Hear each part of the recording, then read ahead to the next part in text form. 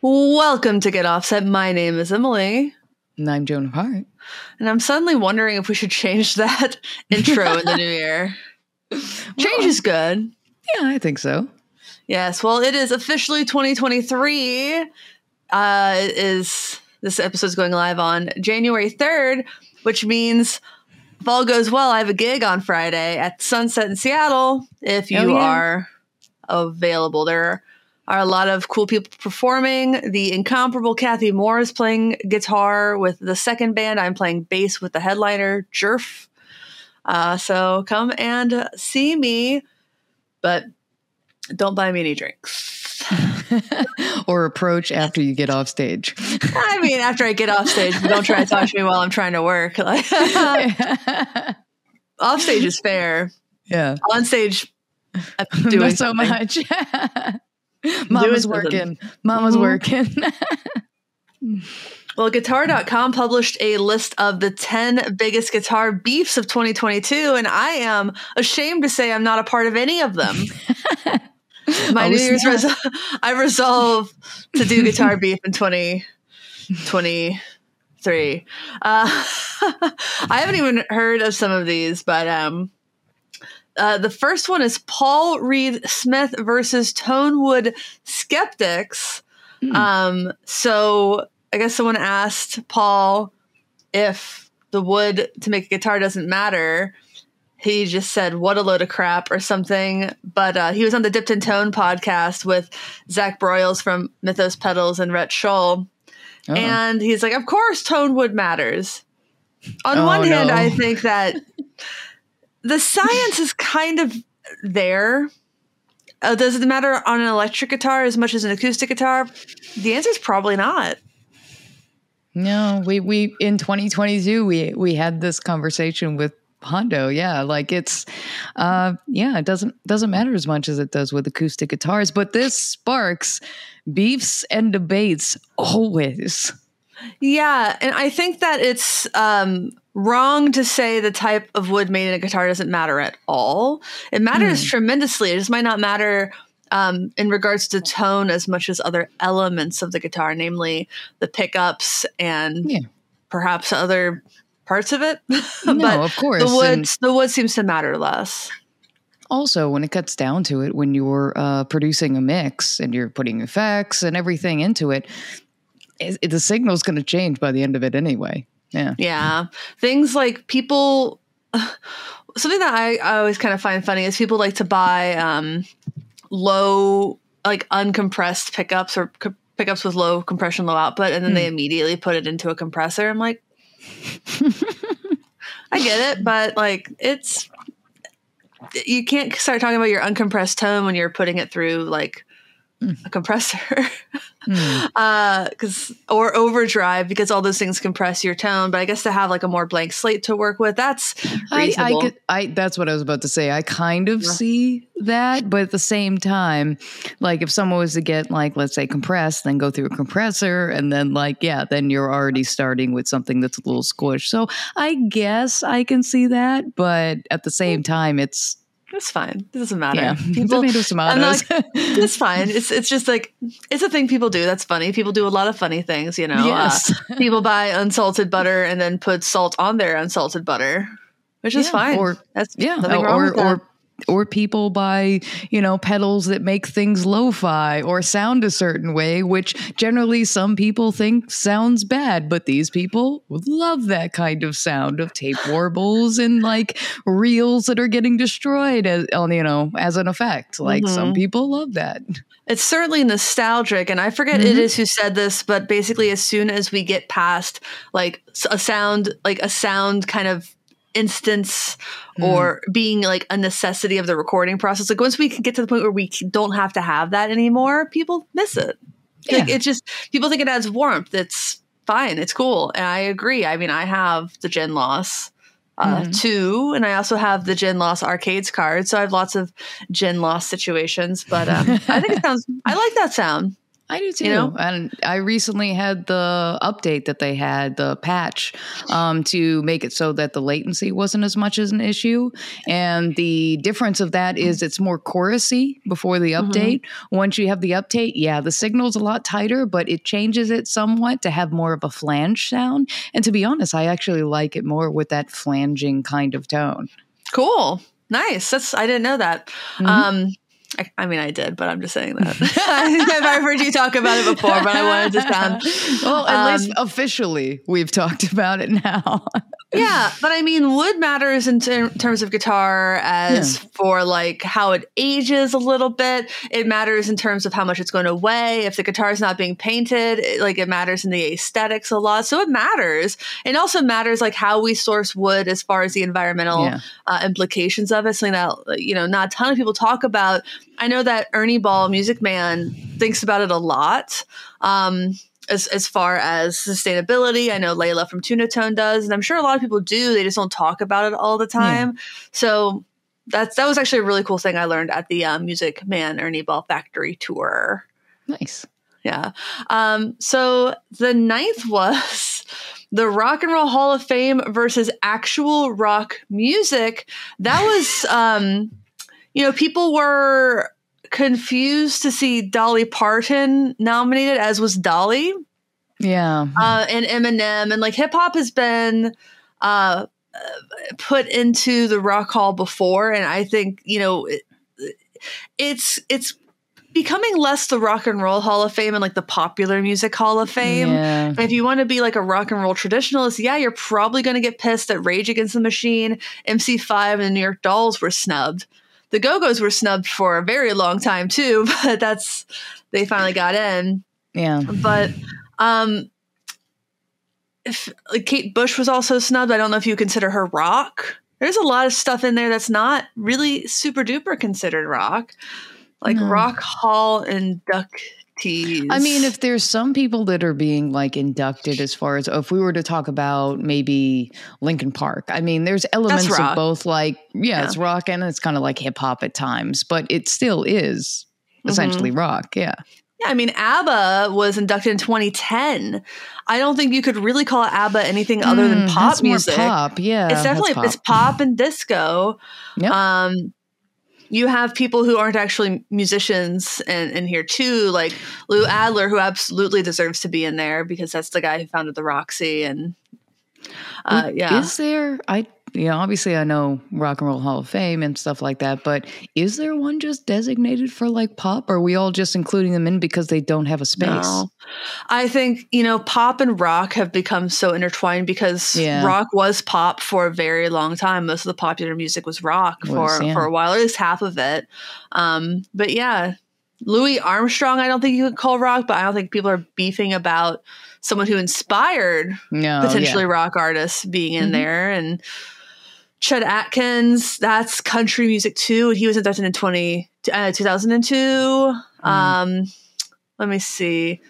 Like, God, there are a lot of people in here. Laverne Baker in 91. I don't know if she ever did rock stuff, but she was definitely influential.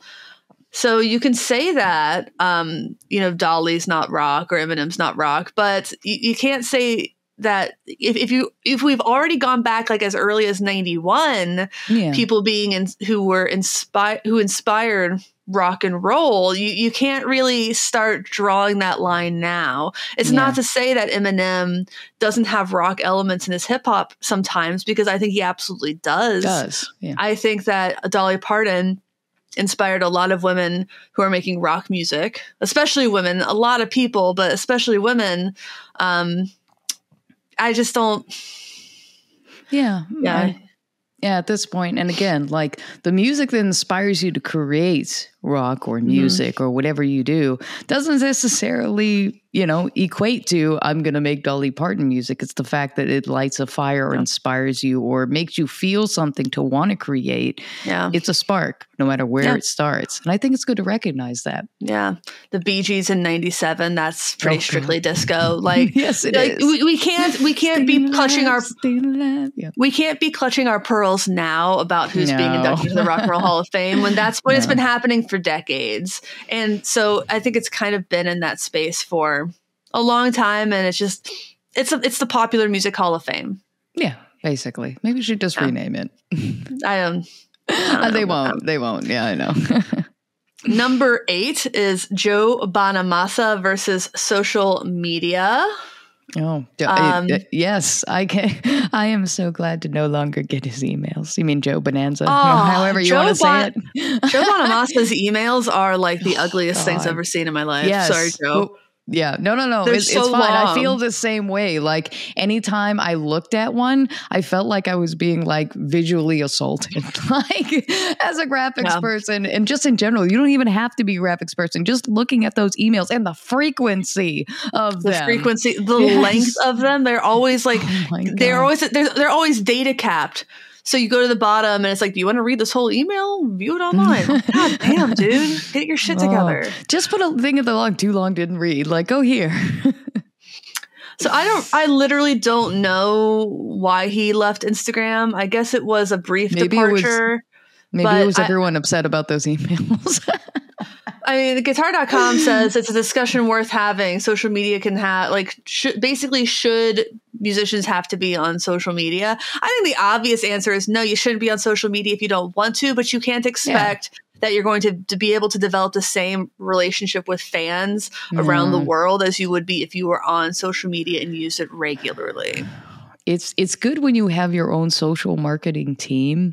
It's just hard when you are a creative or a musician and you only have like you and your bandmates to like push things. So yeah, I mean, it's a lot of work, and a lot of bands don't really do it a lot. One of my favorite bands is called Always, and they barely do social media.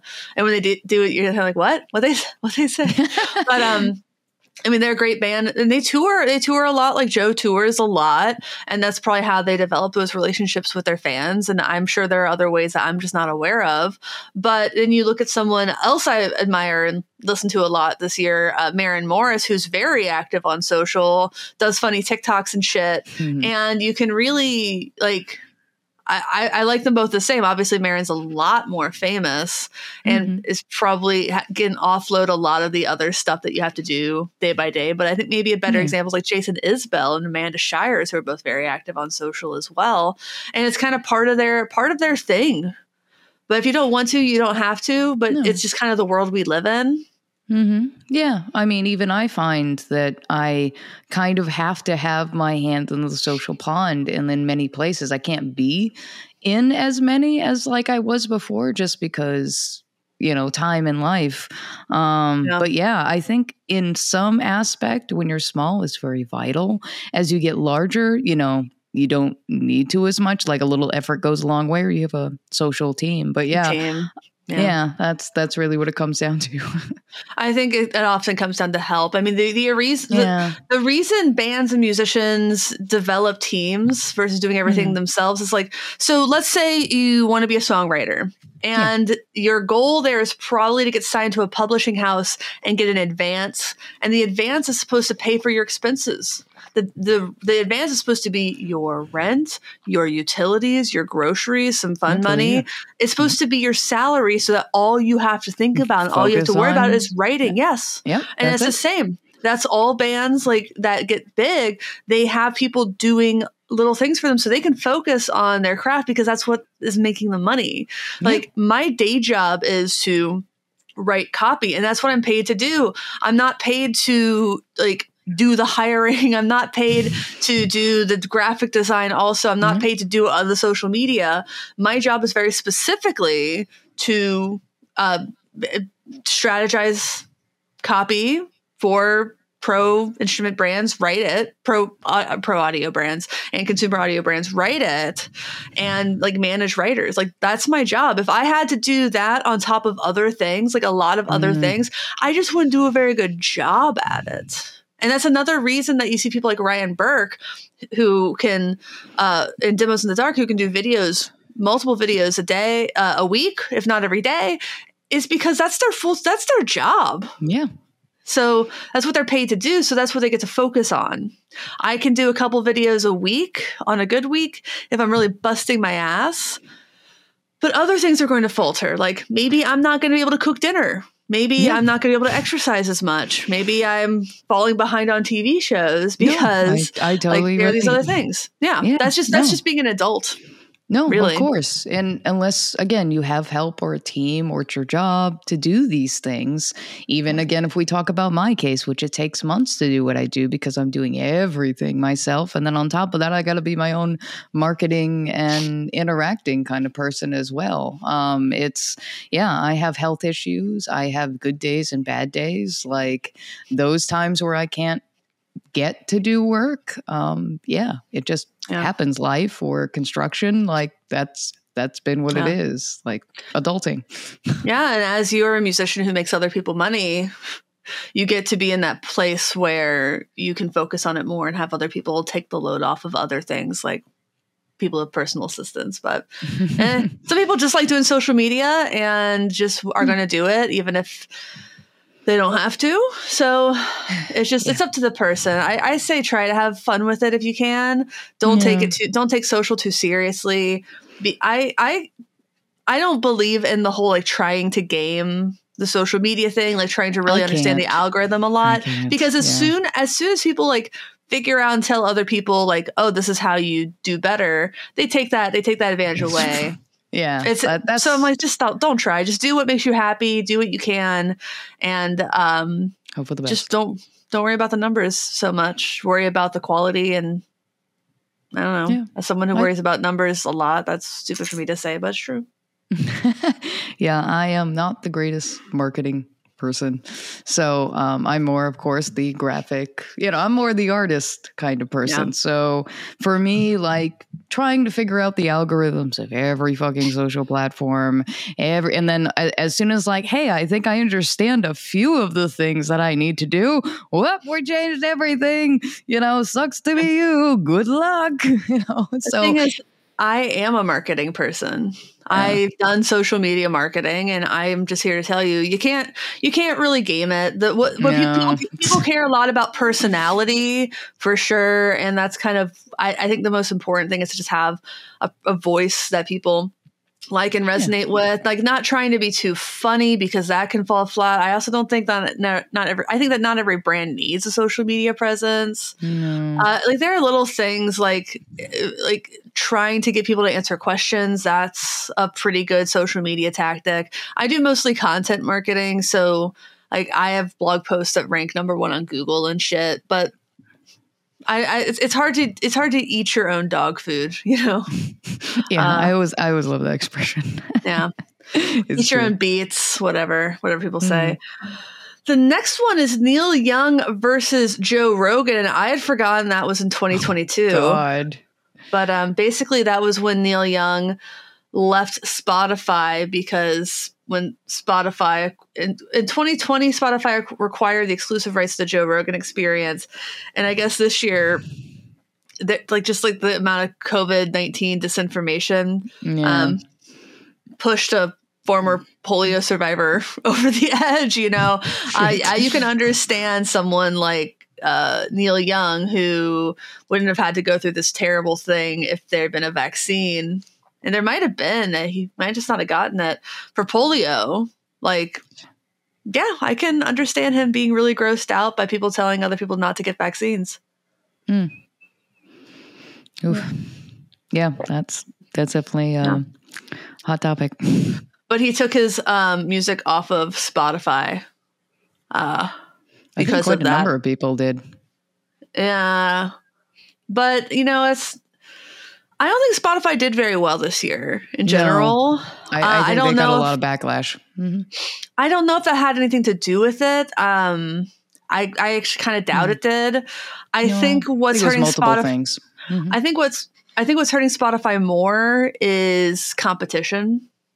Like if you want higher fidelity, you're going to use Tidal. If you want just like something that's integrated already with your iPhone, you're going to use Apple Music. So the kind of novelty of Spotify, it's still, I think, the biggest platform in like domestically. I'm pretty positive it's not the fastest growing.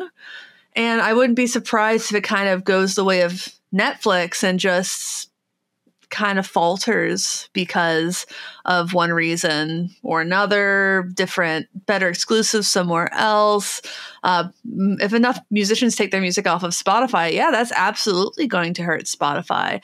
But Neil Young's not the one. Neil Young's not the one who's going to, like, it's going to be Taylor Swift, Adele, and Beyonce. Yeah. And Beyonce can't take her music off of Spotify without looking like she's favoring the platform Tidal, that Jay-Z owns, Tidal, which is what I use. By the way, this podcast is available on Spotify. The video version is we publish through Anchor, and that's owned by Spotify. It's free. It's easy. So the number 6 is the Grammys versus knowing what metal is, and this has been a problem with the Grammys. Ooh, do you know who won the first Grammy for like metal performance album, whatever it was?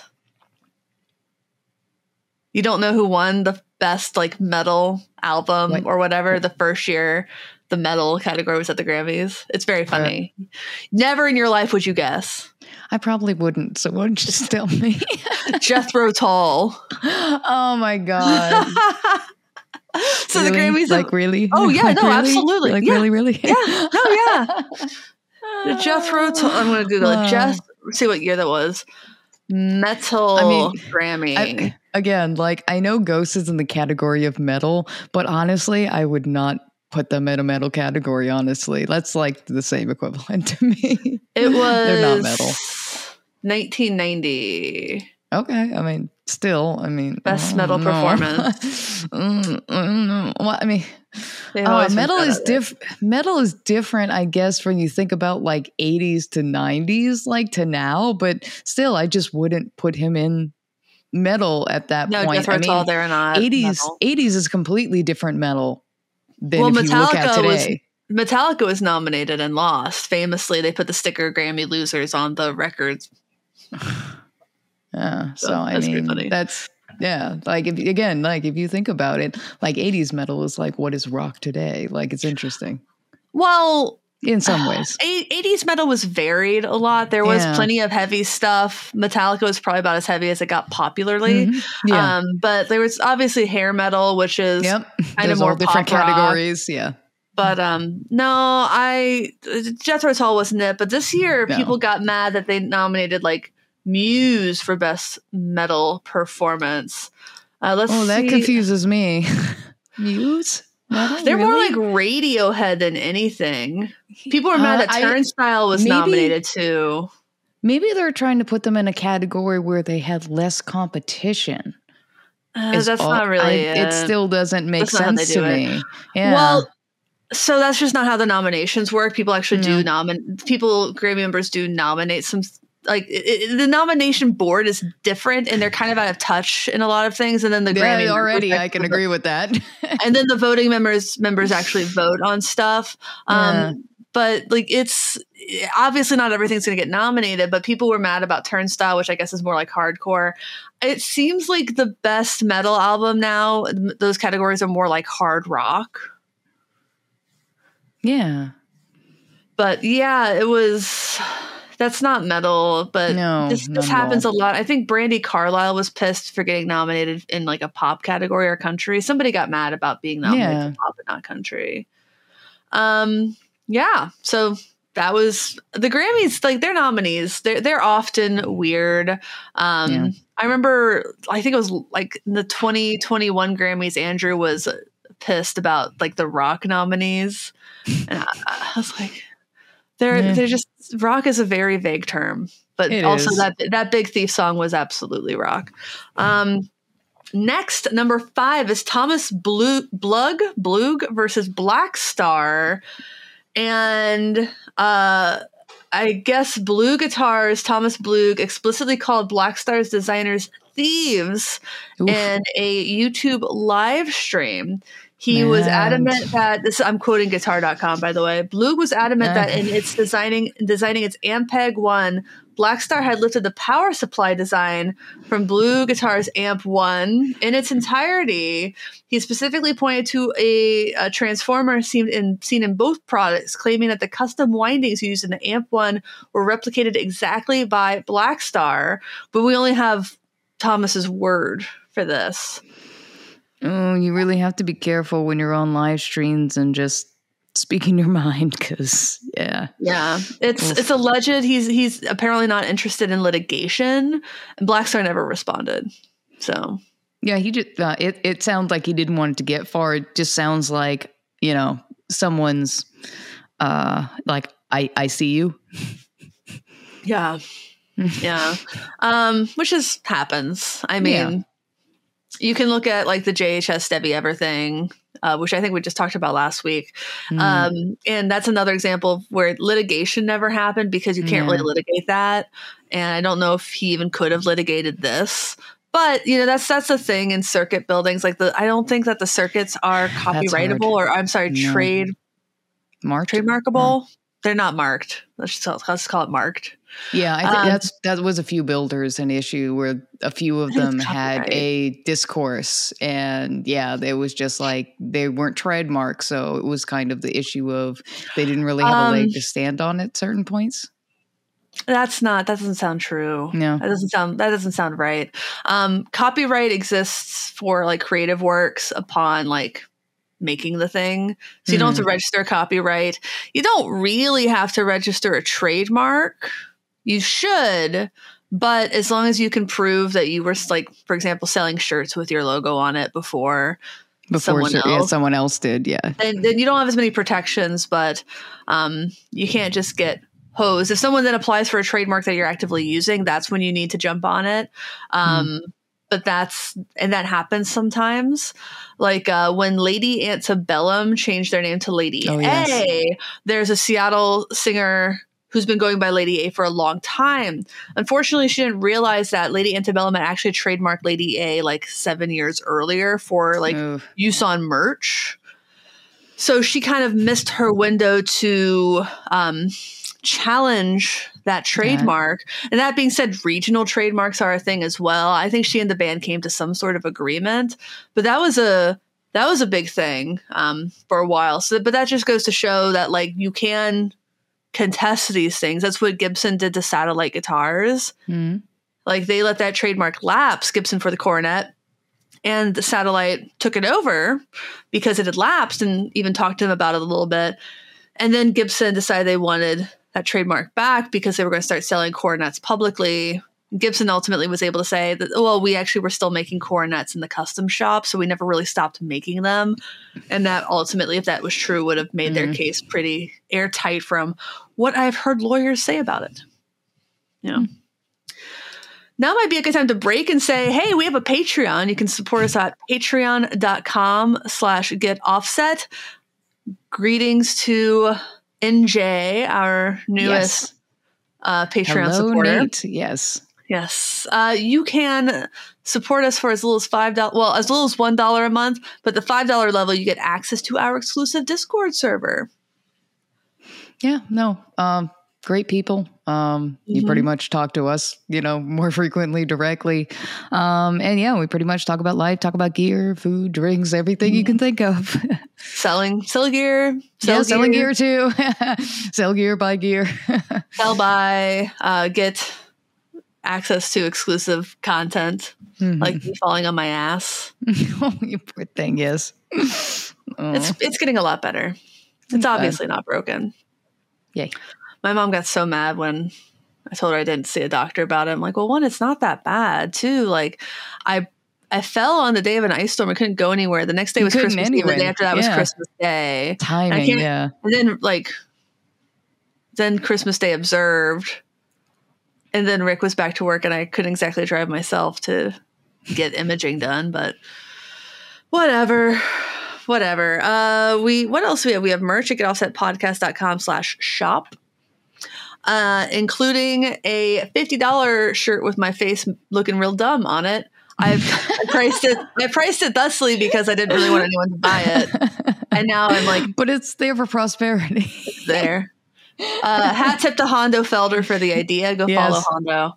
That was amazing. I'm glad he's back in doing bass demos and wet pedals and everything. I really do. Me too. Hondo's great. We are also like, comment, subscribe, leave a review on iTunes. That's really helpful. I should see if we have any reviews. I doubt it. Get Offset on Apple Podcasts. 69 ratings. Nice. Yep. We had a couple in November, but that was it. Leave a review. It actually is really helpful, guys, if you do that. It is a great way for other people. It boosts us in the search rankings, which... Yeah, it's helpful. It helps other people find the channel. That kind of want to listen to these kind of conversations. Yeah, you do. Let's see. Yep, 4. Okay, so let's get back into this list. Next one's a doozy. It's Eric Clapton versus his legacy. Oh, no. Oh, my God, guitar.com. They're not wrong. Oh, no, not at all. You know, Eric, he's obviously very polarizing. There are people who love him and think he's a genius. There are people I know personally who have... If you listen to our episode with Steve Selvage and Tad from The Hold Steady before we did video podcasts, Steve tells a story about Eric Clapton being real cool. But he's just not been real cool lately, you know? And it's kind of funny when you see these little seeds pop up of somebody just being a shithead. And then it kind of comes back around. Because I don't think it started with Phoebe Bridgers, but I think she planted a little seed in some people's head that he kind of sucks. Just with her tweets, and she has a song lyric. And then there's always been, like, I think really tasteless jokes about his son dying. Yeah. Yeah. Well, yeah. So, like, beyond all that, he has had, like, racist tirades on stage. The social media and the internet really do expose good and bad in people. And, you know, before we think about the internet, you know, it's pretty much word of mouth or whatever your reputation was, or people, what they saw of you, of course, in controlled media or in he said, she said kind of things. But now it's like you can see people, you know, at any point with their phones, or if they talk on a live stream or anything. And that sometimes that can really tarnish a reputation or really show the real side of someone's personality that otherwise usually is controlled, you know. Well, the racist rant was from 1976. Oh, okay. Yeah. So while this is again quoting guitar.com, while Clapton later admitted regret over the incident, he also chalked up his views at the time to him being far from sober for most of the 70s. Yeah. Dude. Wow. I don't know about you. I don't say racist shit when I'm drunk. No, I don't either. I have literally not. Under any influence, so I don't go into those kind of tirades either. I'm not even different. I'm not going to claim that I'm even like particularly nice when I've been drinking. So I'm not even going to pretend that like I'm a very good happy drunk. Happy-go-lucky. No, I just like I've never used the N-word or like said anything like white nationalisty, because that's gonna kind of be, unless you're trying to like piss somebody off by saying like the most abhorrent thing you can think of saying, which is just a bad idea. No, being drunk doesn't suddenly make you racist. No, I mean, I don't think any form of, you know, drug or, you know, vice or whatever is any excuse to say, oh, yeah, I did that thing because of X. I was like, no, it's not the get out of jail free card you were looking for. No. I don't particularly think mental illness is either in most cases. In some, maybe. I don't know, though. I think you probably can't really control what you say very well if you got Tourette's, but hopefully you're not saying anything racist. I don't know though. That's the thing. Like, Yeah. people will be like, "Oh, I was having an anxiety attack." Like, you see videos of people who are clearly like not doing well, like at the mall or whatever, and they're saying really racist shit, and they're like, "I was having a panic attack" or whatever. I'm like, I have those too. Again, never said anything racist. Yeah, I have it. Yeah, I have it. I get anxiety and stuff like that in situations, and I don't say anything like that. I'm more self-hating when I'm having a panic attack than like projecting onto other people, but that's just me. So that's more what I'm talking about than like actual serious mental illness. I'm like, of course, your panic attacks are not an excuse for you to be shitty. Punch Waffle House employees or whatever. No, like that's not. No, I agree. Or throw chairs at them, or call the cops on a black guy delivering mail. Yeah.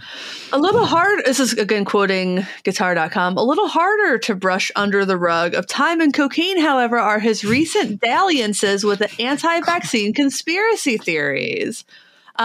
So Clapton claimed that the vaccine triggered some like arthritis in his hands or something. I forget exactly what it was, but he blamed the vaccine on some physical problems that, for the record, he'd been complaining about for years before he got the vaccine.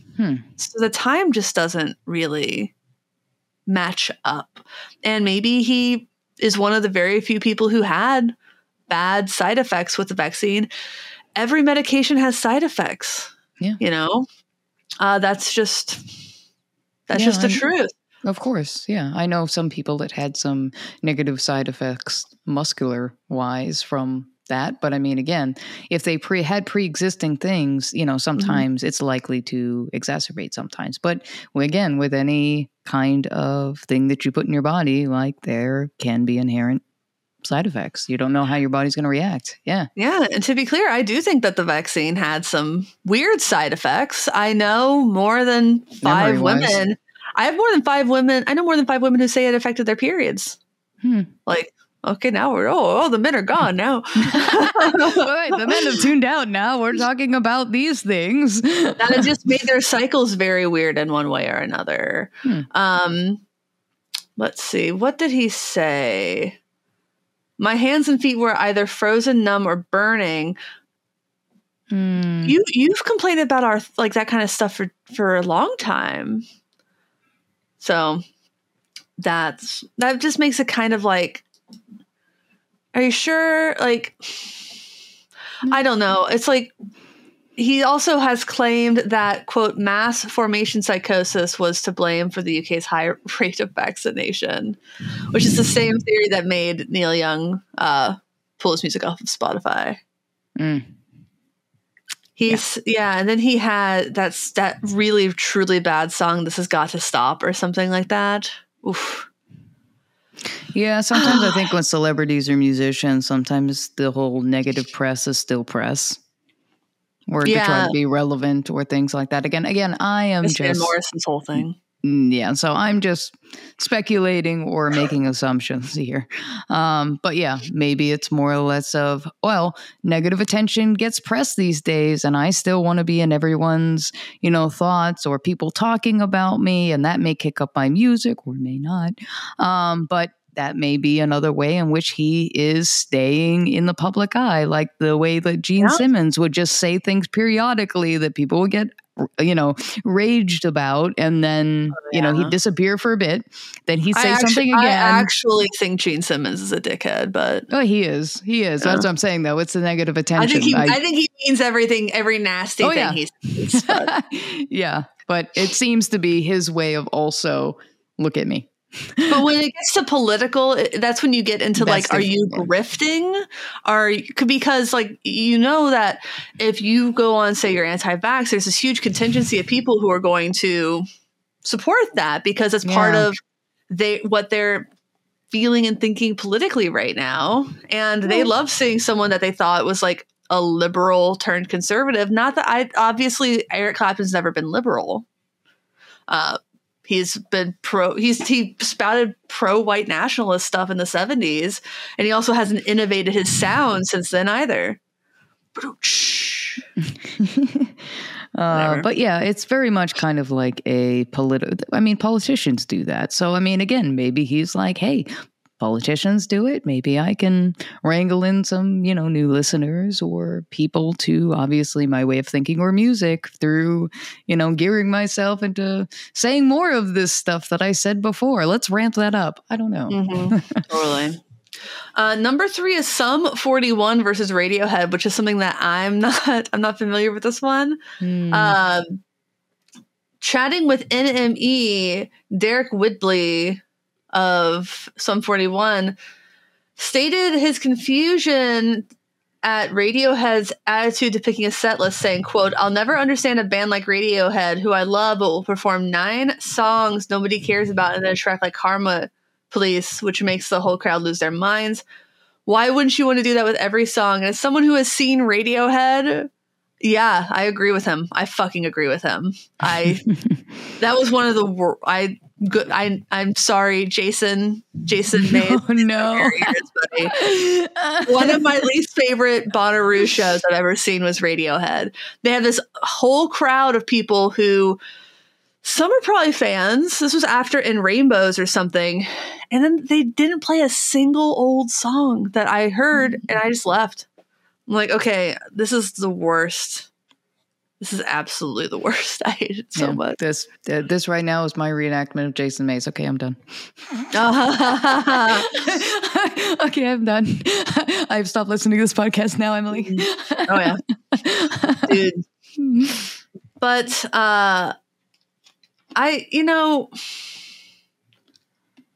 okay, here's the next quote. "Imagine you're in Radiohead and every night pick up a guitar and play Creep, your overplayed hit, with a single chord progression that you have publicly admitted to hating, as have most of your dedicated fans."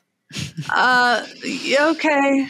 But, like, there's other songs that people know other than Creep. You're a performer, you're an entertainer. Entertain people. I don't like Radiohead. No band gets me to change the station faster than Radiohead, and I also think their best song is Creep. Yeah, I mean, I'm okay with Radiohead. I guess the times that I've listened, I'm not really a listener of Radiohead historically, but Creep is my most hated song ever in life. I don't like Creep at all. Take Hamster Dance over Creep. I hate Creep a lot. I would have to think about like what my least favorite song period is. There are probably a lot that I really can't stand. Redneck Woman is up there with my least favorite songs of all time. I do not like that song at all.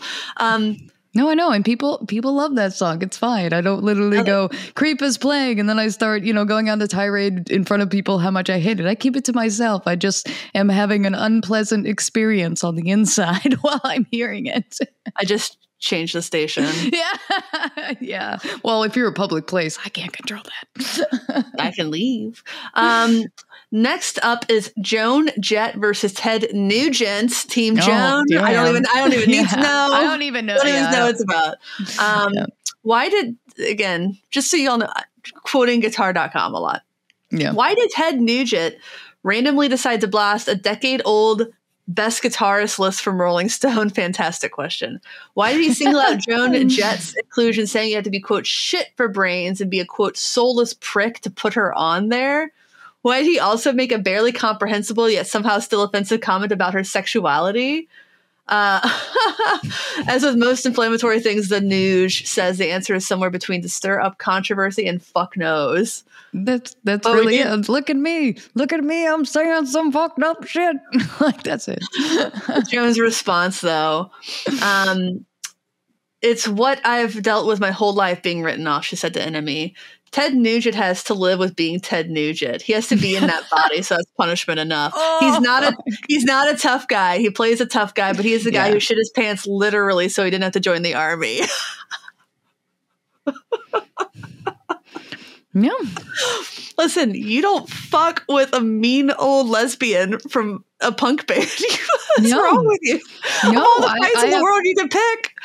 I have seen her live, and I have seen her attitude and behavior, even like went on stage with her bandmates, I wouldn't fuck with her either. She has been in 2 enormously, I'd say 3, part of 3 enormously influential projects. The Runaways, her own stuff, and then she was in the Gits. I think she was in the Gits. Am I making that up? The Gits, Joan Jett. Why did I say Joan Gitt? Mia Zapata. Jesus fuck. So, I didn't realize they were formed in Ohio, but the Gits, famously, Mia Zapata was murdered before they could hit it big, but they were kind of pegged as the next big band from Seattle, and Joan Jett would perform with the band, as did Kathleen Hanna. A lot of trauma surrounding certain bands. Yeah, Jesus. Joan and Kathleen co-wrote a song about Zapata's death. I really thought that she would perform with them sometimes, but I might be thinking of that's the woman with red hair. Nico Case Manager. What? I don't know. Why can I not think of this woman's name? The Gits. Nobody cares. Rachel Flotard. Okay. Flotard. I've never heard her name said out loud. But yeah, don't be being so like Joan. No. So Joan Jett. I might get some flack for this, but I just think in terms of numbers, Joan Jett's a more influential guitarist than Ted Nugent. This guy had a hit song. Cat's Rat Fever. There's other ones, but still, he really hasn't had a hit in maybe 4 decades. Yeah, since maybe the 70s, 80s, if you're being generous. He's more known for that picture of him being naked while playing guitar, wearing just very little on stage, playing guitar and shooting flaming arrows and getting arrested by the Cincinnati police than his music. I can say more things when I can say more things like that about you than name songs that people might know or even placements for those songs. Then come on, Joan Jett's covers of I Love Rock and Roll and Crimson and Clover are more popular than the original version. And then Bad Reputation, that was the theme song to Freaks and Geeks, so people have heard it a lot. And how low she'd wear her guitar. And just being in the Runaways, the first successful all-girl punk band. Come on. History. Yeah, I wouldn't fuck with Joan Jett. Nope. According to a number of sources, Nugent didn't just quote shit his pants ahead of his draft board physical. His trousers were also caked in urine as well. Well, 2 for 1 special. You don't get to be a draft doctor and then be big support the troops guy. No, you don't. Okay. People forget. Yeah. So I don't know this first one. Number 1, Boaz Elkayam, Elkayam versus The People. This was the Boaz 1, a Kickstarter guitar with an intriguing USP, entirely plastic and entirely modular. It would let you swap out the body and electronics in seconds. Oh, yeah. I think I don't remember this by name, but I remember seeing ads and things for that. The Kickstarter concluded in 2019. Yes. COVID stopped the production. I remember seeing stuff about it. Yeah. Those who backed the guitar on Kickstarter were encouraged to purchase another guitar, one made from the unfinished molds before the final production guitar started to roll out to backers. I am going to just beg people, stop investing in technology Kickstarters. Stop it. If you want to support something there are things that Kickstarter is good for. I was on a brief Kickstarter thing and I donated some tech ones. I'm that product seems cool. They were all delayed. They all sucked. Always delayed. Yep. I the good Kickstarters are creative projects, movies and stuff like that. Yeah. Things that you want to support because they mean something to you and if you don't ever care about getting a return, Kickstarter is not a store. You won't get your money back if you get scammed by somebody like Gear Supply Company who mismanages their money. Story, yeah. You're not going to get your money back if the person running the Kickstarter, like the Debbie Ever thing, just isn't good at managing money and admits to not being good at it. If it's tech that's unproven, it's a bad idea. I've lost like a couple $100 doing Kickstarters, and I was like, no more of this. I tried to get an e-bike. I was like, oh, it's just an attachment that you can put on your normal bike. It was delayed a year. Finally, I'm like, give me my money back. Fuck. Yeah, I invested in something for Kickstarter, or it was Indiegogo. I can't remember which one, but like either, they're both bad. Yeah, like I invested in that, and like literally, it took years to finally get whatever the product that they were engineering. And then even when it arrived, it was like, okay, this isn't really as efficient as was advertised. So, yeah, I'm not going to do anything like this again. I have learned my lesson just the first time. Fool me once. Like, that's all you need. Yeah, I mean, when I was in my early to mid 20s, I made some questionable financial choices for sure. Of course. Investing in anything on Indiegogo was definitely one of them. Because if an Indiegogo fails, they still get to keep the money. So, something to consider. That is the end of the list, but let me see what else. Obviously, there's something in 2020 that happened. The issue, however, this was news to okay. So people were inspired to purchase another guitar. The funds raised from those extra guitars, named the Plague guitars, would be used to help the backer guitars be made, which just sounds like a scam. This was, however, news to Bose Elkiam, the project's namesake and lead. He claims he only found out that backers were buying extra guitars this year, and he had no idea where the money for the extra guitars had gone. What? Although the backer guitars are being built, enormous questions remain as to how a separate sale was run without Bose's knowledge, and whether those who bought an extra guitar will ever get their money back, and more importantly, who actually has that money. Oh my God. This is pretty bad. Oh my God. What happened to the money? How would you... Where did it go? Oh my God. That's so weird. Yeah, that sounds like a class action level. Yeah, no, I agree. Yeah. Contrary to popular belief, you can sue creators on Kickstarter if you feel like you were scammed. Like, there's obviously no guarantee. Like, the creator will have to prove that they did due diligence to try to get the product made. And if they can't prove that, then they can be liable. Like, a scam's a scam. You can't just like... It's like this, I don't know if you're familiar with the pumping and dumping things with like stock day trader influencers. Oh yeah, there's this big thing. Yeah, my husband, he does a very little day trading and mostly did it in like during the pandemic for fun. Like never big amounts of money, but there were these people that he would like encourage, be like, I just bought this stock. We're going to buy it. We're going to hold it. We're going to sell it together. Yep. And then they would turn around after their supporters bought it. They would turn around and sell it. And then they would make money because their supporters and fans drove the price up. To the moon. Yes. And they knew they were scamming people. Yeah. They said it in text messages that these people were stupid. So it's like, you can't like cheat people out of money.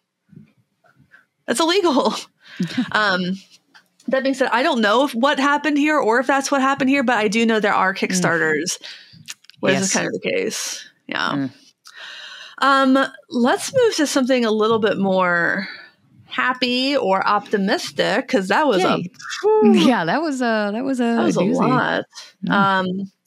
So we like to talk about New Year's resolutions. I think it's good to have musical resolutions. And I asked people to tell me what theirs were. And I think one person commented on the video, and I got a bunch more on Instagram. Yay.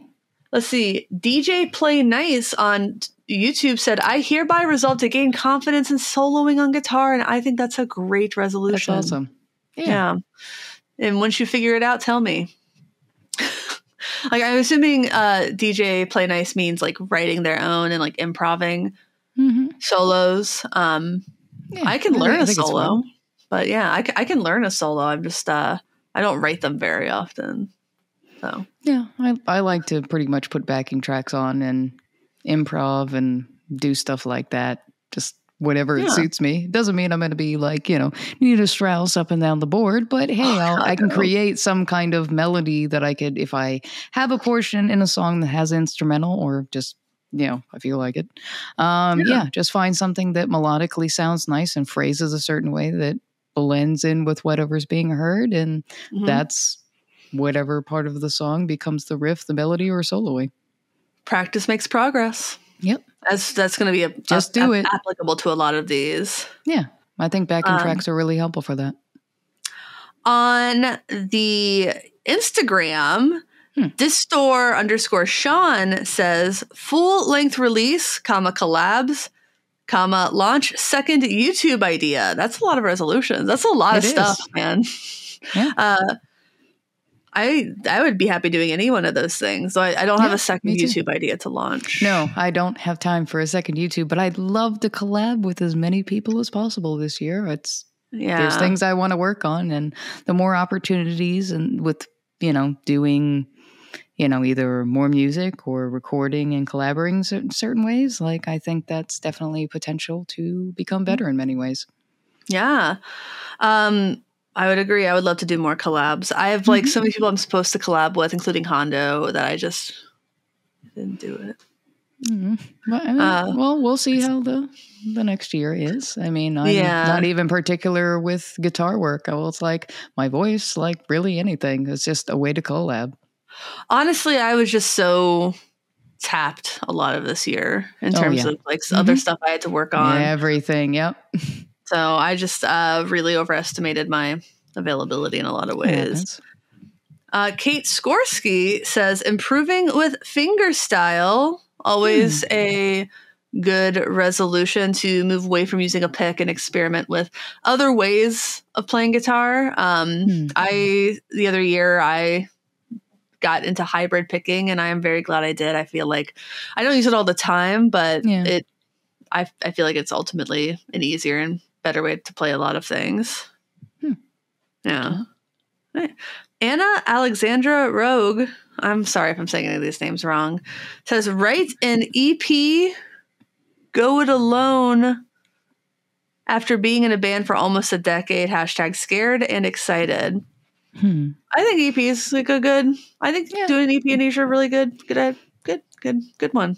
Good goal. Yeah, writing stuff yourself without any influence of other people and seeing what you yourself can create as a musician, I think is a good thing to explore. That also can help you discover the music or, things that you want to do when or if you ever want to be in a band again.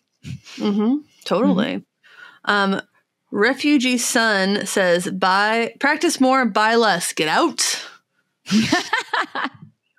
I think we should all resolve to practice more and I agree. Buy less, but you can also reward yourself with practice by buying something nice.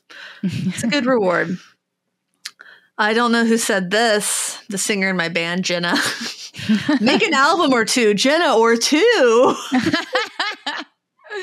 I'm not making a double album. I don't believe in them. No, you don't want a double fold out kind of. You can have a gatefold without having two discs, man. Yeah. I just don't think there are a lot of great double records. I think the list is very small. I think that's just how I feel. Yeah. Unless they're EP sized albums, and then maybe. No, making an album. We've been writing. We got some good stuff. So I hope that there's a new Sunday Crush record in 2023. Michael O'Burns says, study the guitar players that inspire me and learn more about the players that they love. I think this is a great practice. Yeah.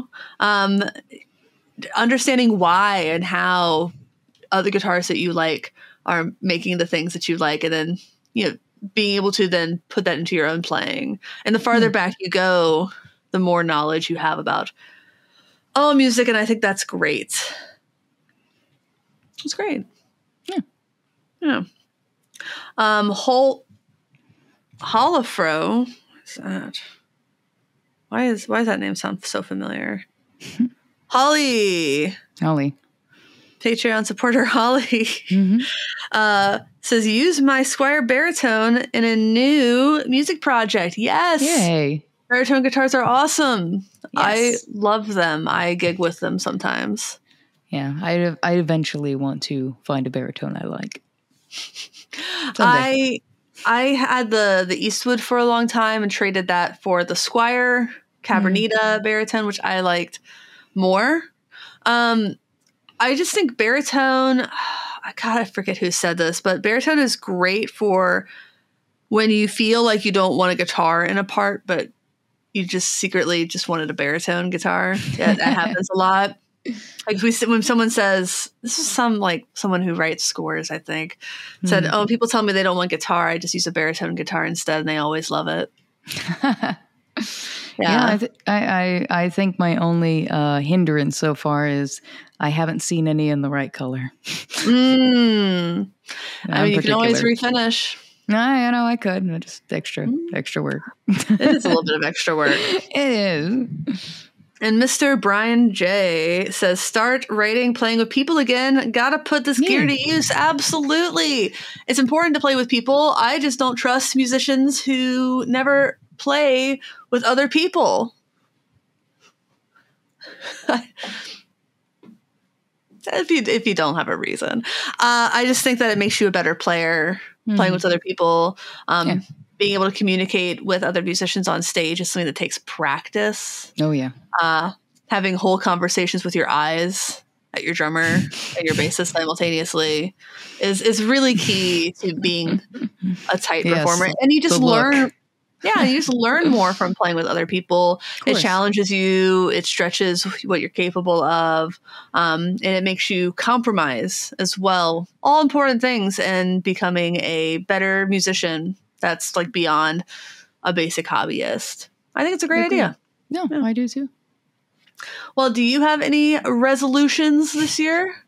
Well, I'll kind of be careful with these kind of resolutions because typically I don't make resolutions because I feel like when you say them, you get that gratification of saying it and therefore then don't pursue them.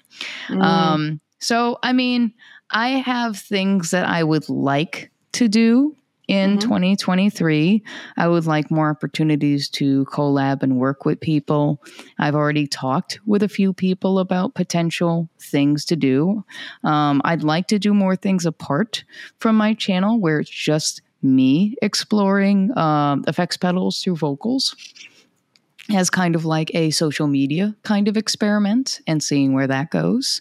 Again, not really being detail specific of what or how, but these are things I'd like to explore, not really necessarily a resolution or that it will be successful or not.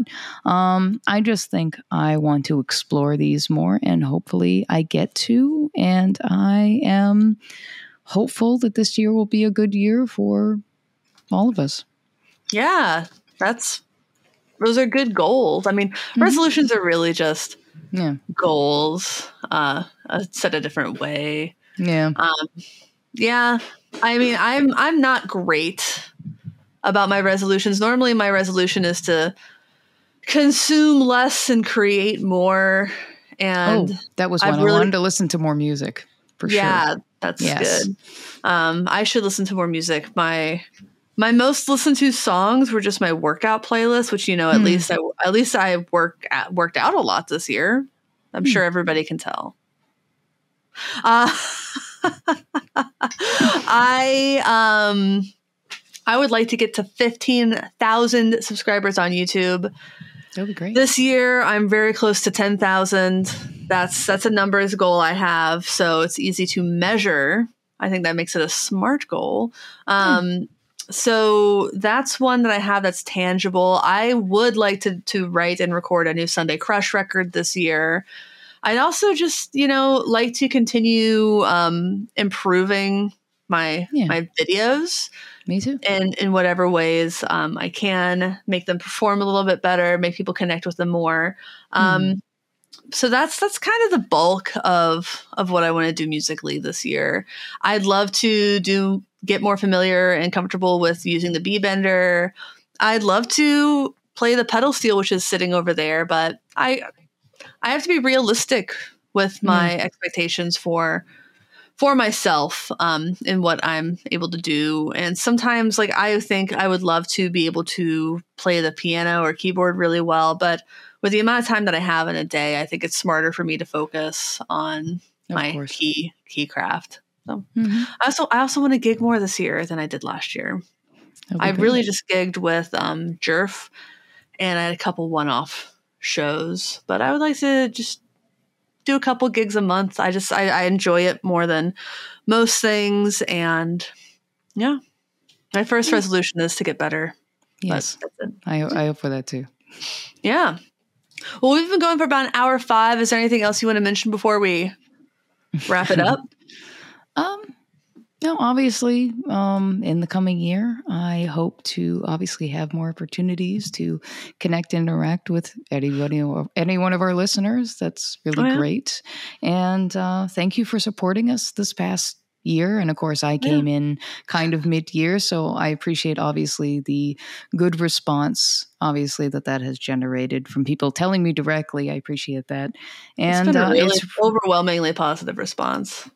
Yeah. And again, I've really enjoyed this kind of casual conversations that you and I have had over these past 6 months, over, any of the conversations we've had before. And I've really enjoyed having these talks with you and things that we share and like, even apart from that in our lives. So I've also started to listen more to Always. So I definitely see some of the influences, and I do like them. They're very much, to me, I can hear influence of like dream pop and also some shoegaze in there. So I'm just like, and the way she mixed her vocals in listening to it, so thank you for telling me.